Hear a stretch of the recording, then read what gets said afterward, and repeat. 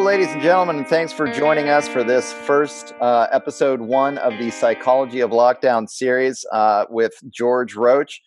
He is the executive director of the Line Canada. They've been doing a lot of protests up there in terms of trying to fight against this lockdown scenario that we've all been enduring now for 10 months or more. And I just ran into a problem.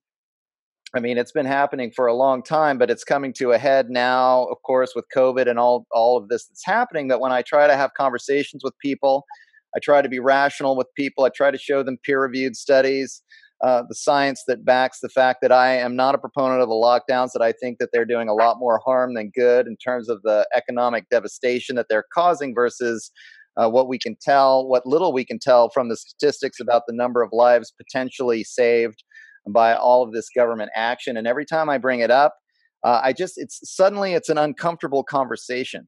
When I present facts to people, peer-reviewed studies, it's like they don't see it. I think this phenomenon is known as cognitive dissonance. I'm called a science denier, even though all I'm trying to discuss with them is the science as I can perceive it. And I speak with experts, by the way, on my podcast all the time that are also concerned about the damage the lockdowns are causing. But they tell me that experts say that they're working. But when I compare my experts with their experts, what my experts are saying makes a lot of sense to me. So it just seems like my point of view is at least valid. They don't have to agree with me, but I'm not a crazy person, right?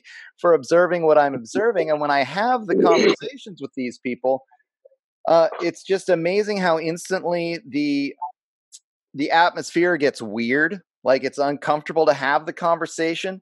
And oftentimes I find myself being shamed. Like I'm told that I don't care about the elders in the old folks' homes, or, I don't think about the community that I live in because I don't think that wearing a mask is an effective way of slowing the spread of a virus, or I don't think the virus is that bad based on the way I interpret the numbers. And so I wanted to get George on as a foundation for this. We did a longer episode 54 of The Shift, entitled Patriarchal Psychology and Cognitive Dissonance. So that, if you listen to that, that'll give you a real solid foundation. But we wanted to do a longer series here based on this whole idea of what's going on psychologically, because the rational conversations aren't really working. So I'm starting to wonder what's going on culture-wide that's preventing people from really being able to think rationally with me, just following my train of thought. Again, even if they disagree with me, having counter arguments, we're having a reasonable conversation instead of me just being shamed or me getting called names. And so I wanted to do a deeper dive into what George describes to me as family systems theory.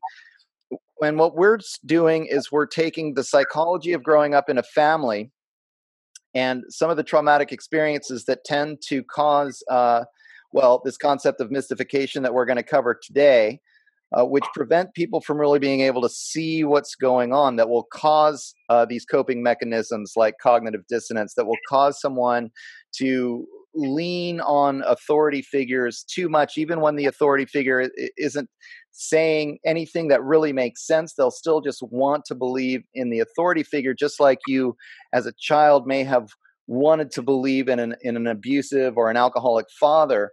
And then we're going to extrapolate from the family system into the cultural and the government system, and find out actually that there are a lot of correlations between how people think and how they were entrained in their family situation, and then how now they're entrained to just do what the government tells them because they've developed these coping mechanisms based on a traumatic emotional history. And so instead of trying to deal with this logically, like I have in the past and failed over and over again, George and I are really going to work on looking at this from an emotional perspective and thinking about all of this more in terms of healing the people in your community, healing people emotionally, so that they have an ability to take a step back, think more critically, logically, and rationally about what's going on, and not just get triggered into a state of cognitive dissonance or into these automatic defensive positions, which involve name calling and shaming and things like that. So we can continue to try to have,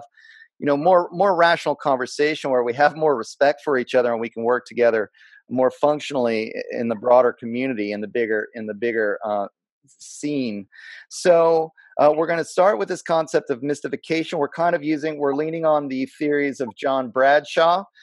George is influenced by a lot of people, but we're going to go step by step through the process of mystification as outlined by the psychotherapist John Bradshaw. We're going to go step by step. Each episode is going to address a different aspect of mystification. And then we're going to conclude the 15th episode with the idea of individuation, which is what happens once you've healed from the psychological trauma that's causing the mystification. So let me bring George on, and he can describe the bigger picture of this concept of mystification and where we're gonna take it from here. So, George, do you want to let people know a little bit about your credentials and your history, and then get into this concept so our audience can start to understand what's going on here?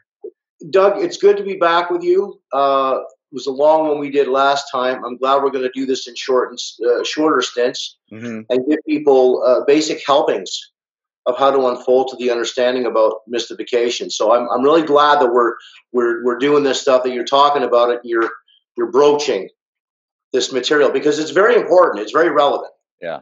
Because right now we have people being shamed all over the place. If the people that are correct aren't being shamed, the people who are incorrect are being shameless or shamed. But everyone's being shamed in one way or another. And this is very familiar. When you look at the systems that people have been raised on, we've all been raised by the same set of rules. So how can we not be shamed? I mean, I've done in my seminars many times this role-playing question where how many people here think deep down inside of themselves there's something wrong with me? And arms are flying up, left, right, and center. I ask people what's wrong with them. I tell them to stand up. Jimmy, you told the audience, there's something wrong with you. Please tell us what it is. Jimmy says, gosh, I don't know. Have a seat. Jimmy's been very informative today. Let's get Susie. Susie, I noticed her hand up when we asked a question. Do you feel like there's something wrong with you? And Susie's like, I'm with Jimmy. I don't know. Okay, great. So we're learning a lot here today about what's wrong with these people. The reality is people can't know if there's something wrong with them. So if you're checking your systems, you're actually being functional. Like a computer system has a program in it that says, I'm working okay. The diagnostic tool is telling you I'm functioning properly. If that diagnostic tool isn't working, then we have the problem. Right. So if you're asking yourself that, am I okay? You're doing well. The problem is with shame-based people is they don't stop asking themselves that question. They're found to be flawed and defective constantly. And the reason for that is because they have been conditioned with shame. That means when they had a good idea or they felt an emotion like anger or sadness or fear, it was attacked. They were led to believe that they were being disapproved of, invalidated. And once a person goes through that a number of times, they get the message. The anger's not okay. The sadness not okay. The fear's okay as long as it doesn't interrupt us. But nothing else is okay except you being afraid. Right. You can't be angry about the guy attacking you in Lowe's about the mask. You can't be sad, or your child can't be sad that they asked about the mask because it's a rule. So this is a moral rule. It's ethical.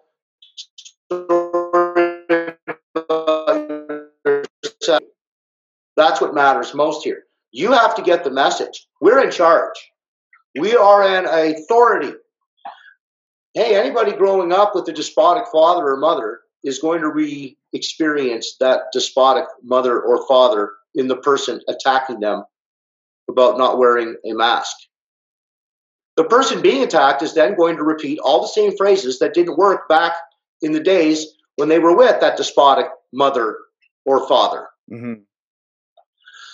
So what's happening here is when people are shamed over and over again, the very tools that they need to rely on to survive being shamed are suddenly denied them. It's as if to say, we tripped you, ha, you fell. And we're responsible for nothing. And then they want to move into a position to take away the tools you need to work through that pain they inflicted on you.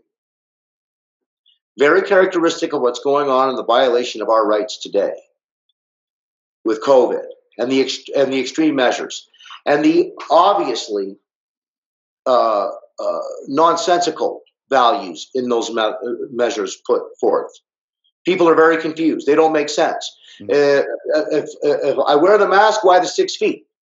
If I'm doing the 6 feet, why the mask? If I do both of them, why the lockdowns? And if all of that works, why the increase in cases? Now, naturally, when people are afraid, they overreact and they underreact to things.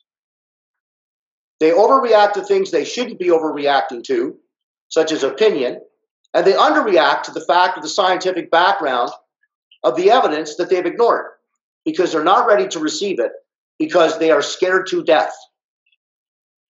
And when people are scared to death, they move into what's called survival mode. They just do enough to keep themselves fed, clothed, and not in pain. Well, that can't be entirely useful because you're missing so much information about how to determine what you should be doing for yourself.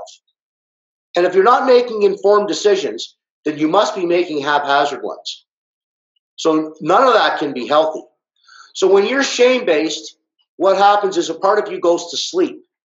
All the parts that are the most powerful parts of you lay dormant. They'll call out to you at some point in your life, and you will have to reconnect. Because all of your power, all of the human power that is arrested in shame is arrested in the shadow side. The parts that people don't want to accept, they don't want to acknowledge, and they don't want to recover. Because in order to recover these parts, they must admit that there's something wrong with them. They're flawed and defective. They're unlovable, insignificant, unimportant. They don't matter. How does that register when you go to Walmart or Fortino's or Canadian Tire or Lowe's? When you go into these places and somebody says, "Excuse me, where's your mask?" Right away you start to rebel. You're fighting the ghosts of mom and dad. Suddenly the authority figures have reappeared. I'm no longer speaking to the manager of the store. I'm now speaking to dad or good old mom who used to put my emotions down for whatever reason. This isn't to blame anybody. We're trying to have a corrective experience. We're trying to understand how do people become mystified? How do they get put to sleep? What is it I need to experience in my environment during my earliest years of upbringing so that when I become an adult, I don't question authority figures. I don't ask any questions about things that don't make sense. I just become a nice guy, cooperative, conformist people pleaser who's going to go along with the rules, but I'm never going to question anything because to do so is wrong. You're found to be wrong. You see, the problem is the reason why you'll notice these conversations about masks or these restrictions wind up in heated debate so quickly is the person that's being confronted acts like they're being attacked. Why? Because they fear being wrong. Mm-hmm. The thing is, their fears are realized. They are wrong. They have no right to attack anybody. In fact, I've spoken to people who have been attacked in these stores, and I call the managers and I ask them point blank, can you please tell me what law or science you are bringing to the conversation that affords you the ability to enforce these principles on other people? Please, just the science. Well, I will have to end this conversation now, sir. But I get too close to the truth. Is this the problem?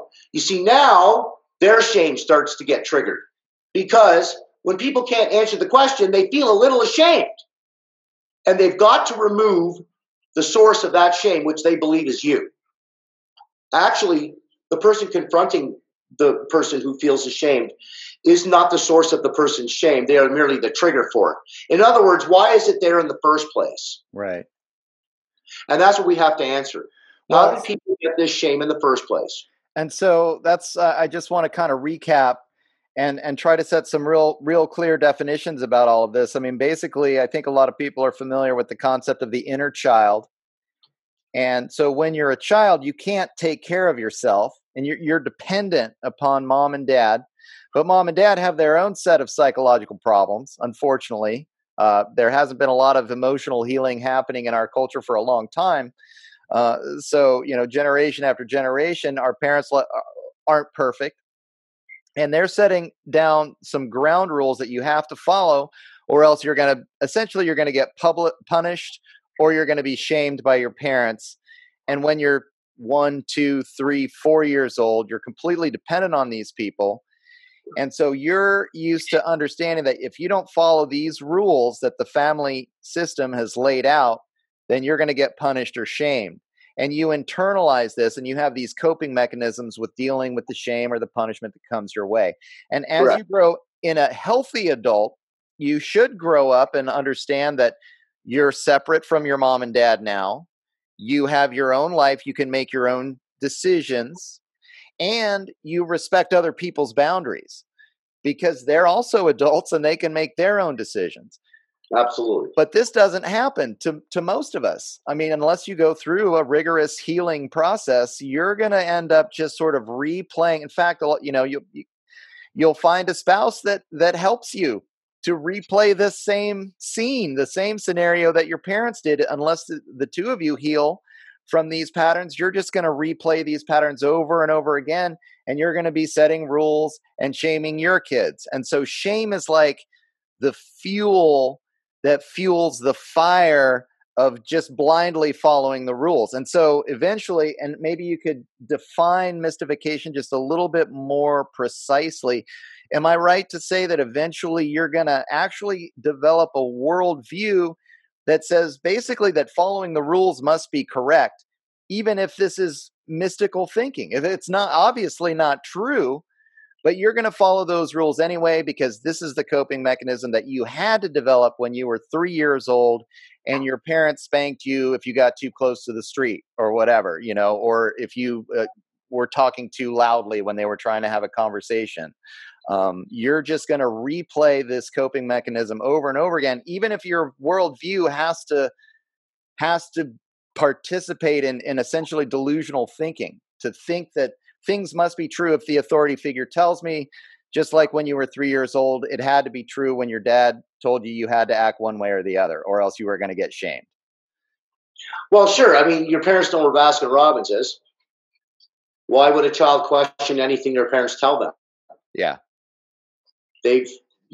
I'm completely dependent upon them. Children are needy by nature, not by choice. Adult children are needy by design. They grew up without getting their needs met. You see, no child would become depressed, no child would become shame-based if any of the traumas or any of the ways that they have been spoken to were allowed to be grieved in the arms of somebody who truly cared and loved them. Mm-hmm. So we've got to understand that the greatest threat to shame-based people is the withdrawal of love. Nothing sets a person up faster to be dependent than denying them the source, the sustenance their humanness requires, which is love. So I've said before, in an acronym sense, that love is if you fail to love, you leave out virtually everything. And that's very true, because shaming people isn't about loving them. It's about splitting them into two camps. Mm-hmm. When parts of you are accepted to the exclusion of other parts, the parts that are denied, rejected, shamed, and abused operate underground. You no longer own them. So naturally, the shadow side, where all that power, all that human power that's in a rest is, that you require to be fully functioning, goes underground. And now what do you have to do? Later on in life, you've got to reclaim it. Hence, talk about mystification. What we're talking about is being baffled and bewildered. Mm-hmm. That we've lost our identities in our childhood because we have been neglected, abandoned, shamed, abused, and rejected, and taught to feel as though there's something wrong with me. The way I am is not okay. I'm basically flawed and defective, unlovable, insignificant, unimportant. Therefore, if I let you in on who I am, or if I am me, you will not like or love me, plays like a broken record. And that is an internalization process. I think it was Flo and Connolly who found that by the time a child is 5 years old, they have internalized 25,000 hours of parent tapes. That's a lot of parental recording and influence as a program that guides our responses. It is that mystification that we are trying to work through so that we can fully become the adults we were supposed to be. Mm-hmm. Not for codependent, wounded, shame-based children, adult children, where they've been spoken to by authority figures as if they are to obey without question. Now, the irony here is, which you'll see, is the people who expect others to submit to them under their authority are the same people who become submissive to others with whom they perceive as having more authority over them. Right. So the role reversal is very commonplace for shame-based people. They will put others in the same helpless position they once assumed, forever forgetting that they once assumed that position and that the reason they're doing it to others is because it was done to them. They're literally repeating the only thing they've known to do interpersonally, which is shame people anytime that person doesn't comply with their rule book. Mm-hmm. Now, we have all these rules showing up again that are very shaming. Wear a mask. If you're in the grocery store and you have your children, put a mask on them. And if you don't do it, please leave. Starts out, if you don't follow my rules in this house, pack your bags and get out. That's the same thing. So there's many parallels to be drawn by the way people are being treated today as they did way back when, in the day when their authority figure, their father or their mother, whoever was denying them the sustenance of true guidance and love, was shaming them. Mm-hmm. That child grows up to be an adult who will still show us the same responses at 40 years old as they did at 4. But so many years have gone by, all we need is a trigger of anything similar. You see, the interesting thing about the memory is we store memory with all 5 senses. So whatever isn't consciously remembered is acted out, thus indirectly discovered. There's no coincidence that if we give a 3-year-old a pair of dolls to play with, that he or she is going to project their interpersonal experience on the dolls. It's all they know. Right. They're not able to critically question and update the social rearing files. They don't have that opportunity to do that. It's not afforded them. That's why adults have a very large task of fixing this wounded inner shame-based child who has been riddled with authoritarianism, absentee parenting,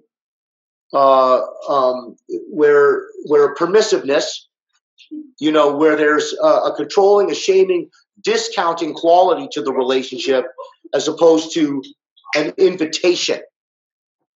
Tell us what you feel. Tell us what you think. Tell us what you know. Tell us more. Shame is about telling us less. Right. Say nothing. Don't question anything. What we say goes. Do as I say, not as I do. Well, it's so fascinating because what you're describing then is, first of all, this sort of system of authoritarianism psychologically is shame-based, and it's this cycle of violence where somebody who is going to want to do what the authority figure tells them is then, because they're disempowered, is going to almost then inflict that shame onto the other people. They're going to feel empowered by inflicting the shame onto people who are not following the rules. So they want to follow the rules. They're following the authoritarian figure, and then they're inflicting the shame onto people who don't want to follow the rules, as opposed to just allowing the people to be their own individuals, allowing people to set their own personal they want boundaries. To mold in the image of their parents' rule book. Mm-hmm. In this case, now we're being molded in the image of what the government says, the new parent. Yeah. You see? Yeah. You see? So they've shifted this, it's like, what are we calling it? Virtue signaling. Right. When I am obedient, I am good. When I am disobedient, I am bad. So this old dialogue that took place with the child and the parent is very characteristic of the dialogues being held with manager and client, manager and customer, service customer and client, et cetera, et cetera. Mm-hmm. So they're very characteristic of those attributes.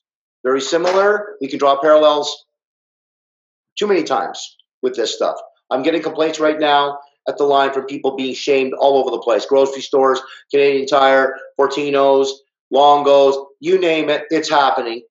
And these people are now being denied service because they're not willing to comply with the rules, the policies. Suddenly, we're no longer talking about laws and human rights anymore, which are applicable to our upbringing. Yeah, absolutely. And when you do talk about human rights, you get shamed because you're not following the rules. Shame on you. Yeah. You're talking about defending the integrity of our right to be here, to stand here, to breathe the air. The rule of law. Yeah. So I just want to kind of recap. I'm trying to make these concepts as simple as possible. But when people are raised in this kind of shame-based authoritarianism, this cycle of violence, this psychological prison, if you will, where they're given rules and they're shamed, they feel shame if they don't follow the rules. They become mystified. It clouds their ability to have confidence in their own self, to critically think and make decisions for themselves. Informed decisions, I would say. Right. Please, informed decisions. They're baffled and bewildered. They don't have confidence in themselves because of the trauma of the shaming experience. And so they become baffled and bewildered. And the only way that they feel like they can participate is within this rule-based system, where they then follow the rules of the authoritarian figure, the big brother figure. As you become an adult, that becomes the government. Your parents no longer control you, but the government is still there, filling this position of the authoritarian figure. And so a lot of people who have this trauma from childhood then will just blindly, in this baffled and bewildered way, follow the rules without being able to critically analyze the rule maker, because they're afraid if they do, they'll be shamed. And then they shame others who are questioning the authority figure, because they're so scared that if they don't follow they're triggered back into that 3-year-old mindset, where they're literally frightened that if they don't do what the authority figure says, they're dependent. They feel dependent. They've been triggered back into this childhood state. They're no longer acting from a place of an independent adult making their own personal decisions. And then the only way to heal from this automatic triggered response, the only way to heal from this is to consciously go back and remember what caused the trigger and actually grieve the fact that you were treated unfairly. Recognize that you were treated unfairly, grieve that experience, heal from that experience, and then you can go through this process no longer being mystified, but now being individuated, being an individual able to make your own conscious decision, your informed choices for yourself as a confident individual. Does that sound right? Well, I mean, absolutely, because in order for it to be true discipline, you have to have an authentic self. If your self is all bundled up in shame and in hiding, that means that you don't have full personal power. How would you be then in a condition, it may seem appropriate to ask, to make decisions, to confront reality, confront authority figures, or even begin to hold them accountable if you haven't been taught how to name the behaviors they should be held accountable for? If you were just simply taught not to ask questions or confront content that is either awkward, uncomfortable, or disapproved of by the dysfunctional family, that you were raised on the no talk, no feel, no listen rules. Right. And obviously you have learned that you don't talk, don't listen to what people are saying to you if it is in conflict with what you believe, and don't feel differently about it. It's not your fault. You're not responsible for what they think or what they say, whether it's true, right, wrong, or indifferent. Don't listen. Yeah. For crying out loud, don't listen. Live defensively. Think about what to say next rather than hearing what's actually being said to you.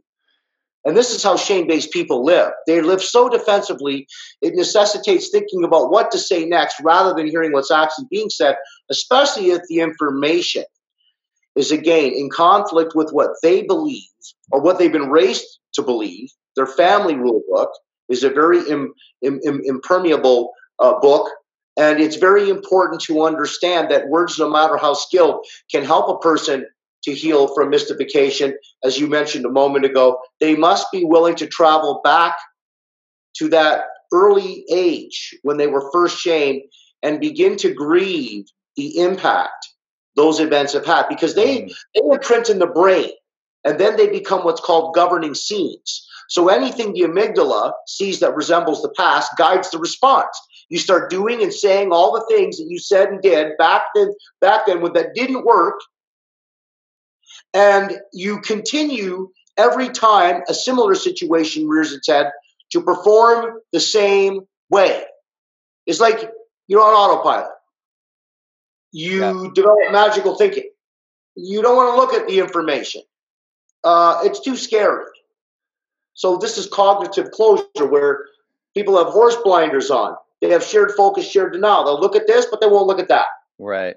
We'll talk about A, B, and C, but don't bring D, E, and F into the picture, please. And then another thing I'm experiencing is this idea of projection, where then they project onto you exactly what you're doing. They're calling me a science denier when I'm trying to show them the science that has helped me to formulate my opinion.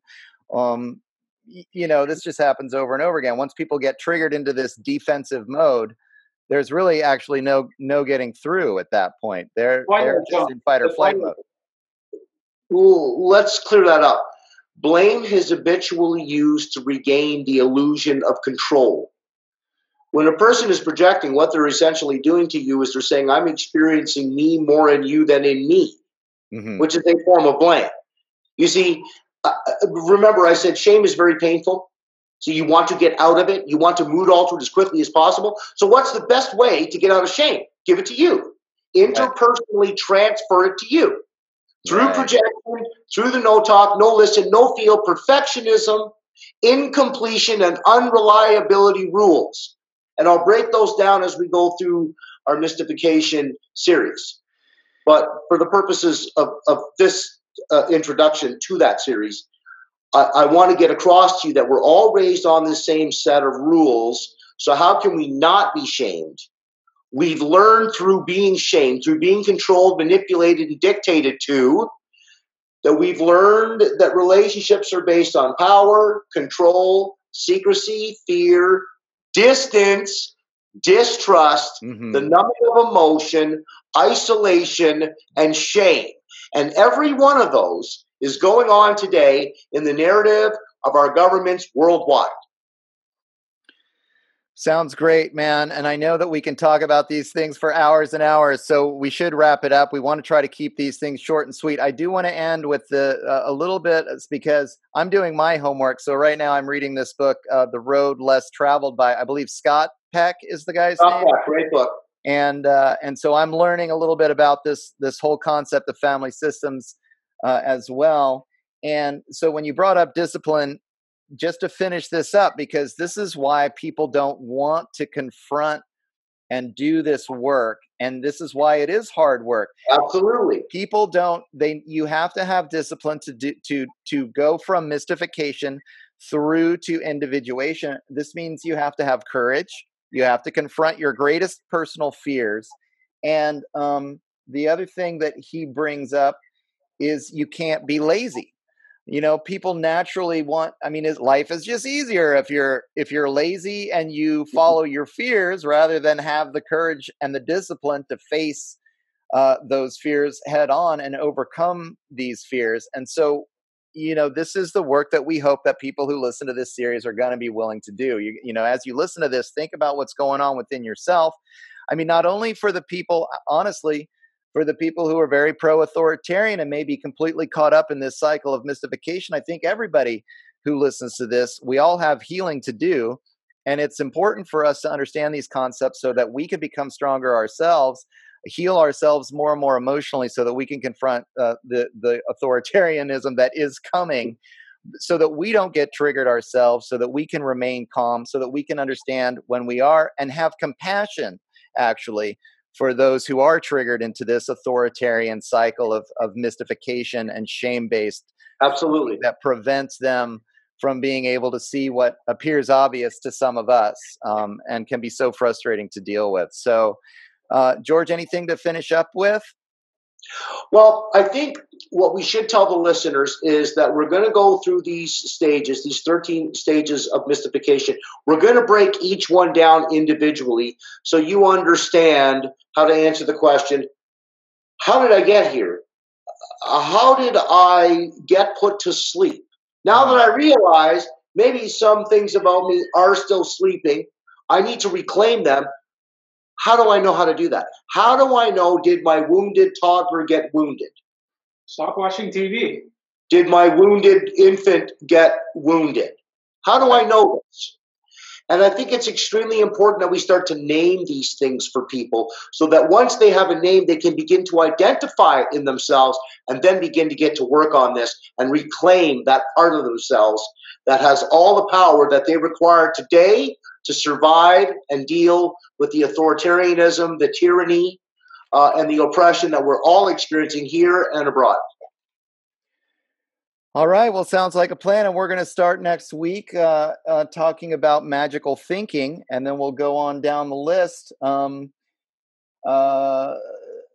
I don't think I'm going to read the list for everyone now. You'll get the chance. We're going to do this as a weekly series. There are 13 points, and then we'll finish again with the episode on individuation, which is the final, theoretically, if we go through these points. Let's not forget about the quiz. We got a quiz for you, folks. Okay. This quiz is going to help you to identify what's going on today. When we can put today into perspective, we can prepare ourselves for the journey to the back then, and put our boots and hats on, and get ready to take the walk back there. And once we realize that it's not as scary as we think it is, then we will have reassembled parts of ourselves that will restore us to the power to prepare for what's coming. Okay. And that's what we need to do, because we need all of ourselves to deal with all of this. Do you want to go through that right now then and kind of prep people with the quiz for what they can be thinking about as we go through the go through the rest of the I'll quickly go through the 10. Okay. Here's something for everybody to think about. So the people watching this, if you want to go and get a pen and a piece of paper, and I'll go through them reasonably slowly, but not too slowly. So if you have a recorder or something, or you can, watch this video again or stop it, whatever you want to do. Let's make a PDF and then people can download it. Okay. So basically, what you want to ask yourself is, how mystified am I? Am I mystified at all? Here are some of the sure ways to tell if you are or you are not mystified, depending on your answer. So number one is, do you get angry or defensive when your spouse criticizes your parents? There's information about that tells us where you're at emotionally and mentally. Number two, do you get angry or defensive when someone outside your family makes a realistic but negative remark about one of your parents or source figures, whoever they are, whoever raised you? Do you still resent one or both of your parents? Do you obsess on one or both of your source figures, your parents? Have you stayed in a stuck relationship long after it was healthy to be there? And have you stayed in a destructive relationship long after you understood it was self-destructive to be in it? Including a relationship with your government, right? Let's not forget the relationship with the government. Yeah. Oftentimes that relationship must be discarded. It is outworn. Whenever you take the time to reflect on it, do you feel that you are not afraid of death? We talked earlier about people being scared to death. Do you feel more comfortable talking about your faults than your strengths? Do you complain about your parents and then quickly explain their motives in an attempt to excuse their problems or weaknesses? Oh yeah, the government wants us to wear masks, but hey, there's a reason. There's a pandemic. We're going to explain away their motives. get you to buy into this. Mm-hmm. And number 10, have you been told that you imitate the worst qualities of your parents? Ah. Wow. Yep. That's a big one. And then again, just because to extrapolate, then the source figure, once you've grown up and you're no longer, your parents aren't the authority, the source figure becomes oftentimes for many people the government. When you should be individuated as an adult and you should be starting your own family and doing your own thing. But people that haven't been raised, that are raised in this rules-based, shame-based system, are going to have some kind of source figure, and they're going to project those needs, that codependency, on the government, right? And not because they're not mature enough to really feel like they can take care of themselves. So they think they need the government to take care of them for them. Exactly. We've got to balance this, power and love in the world of codependency. Absolutely. People have to ask themselves, do you want the love of power or the power of love? We see where that answer sits right now in the government, Doug. Right. Sounds like a plan. I think we better end on that one. We're trying to stick these to a half hour. I think we're probably right there now. So we'll call it. And next time we're going to be talking about magical thinking.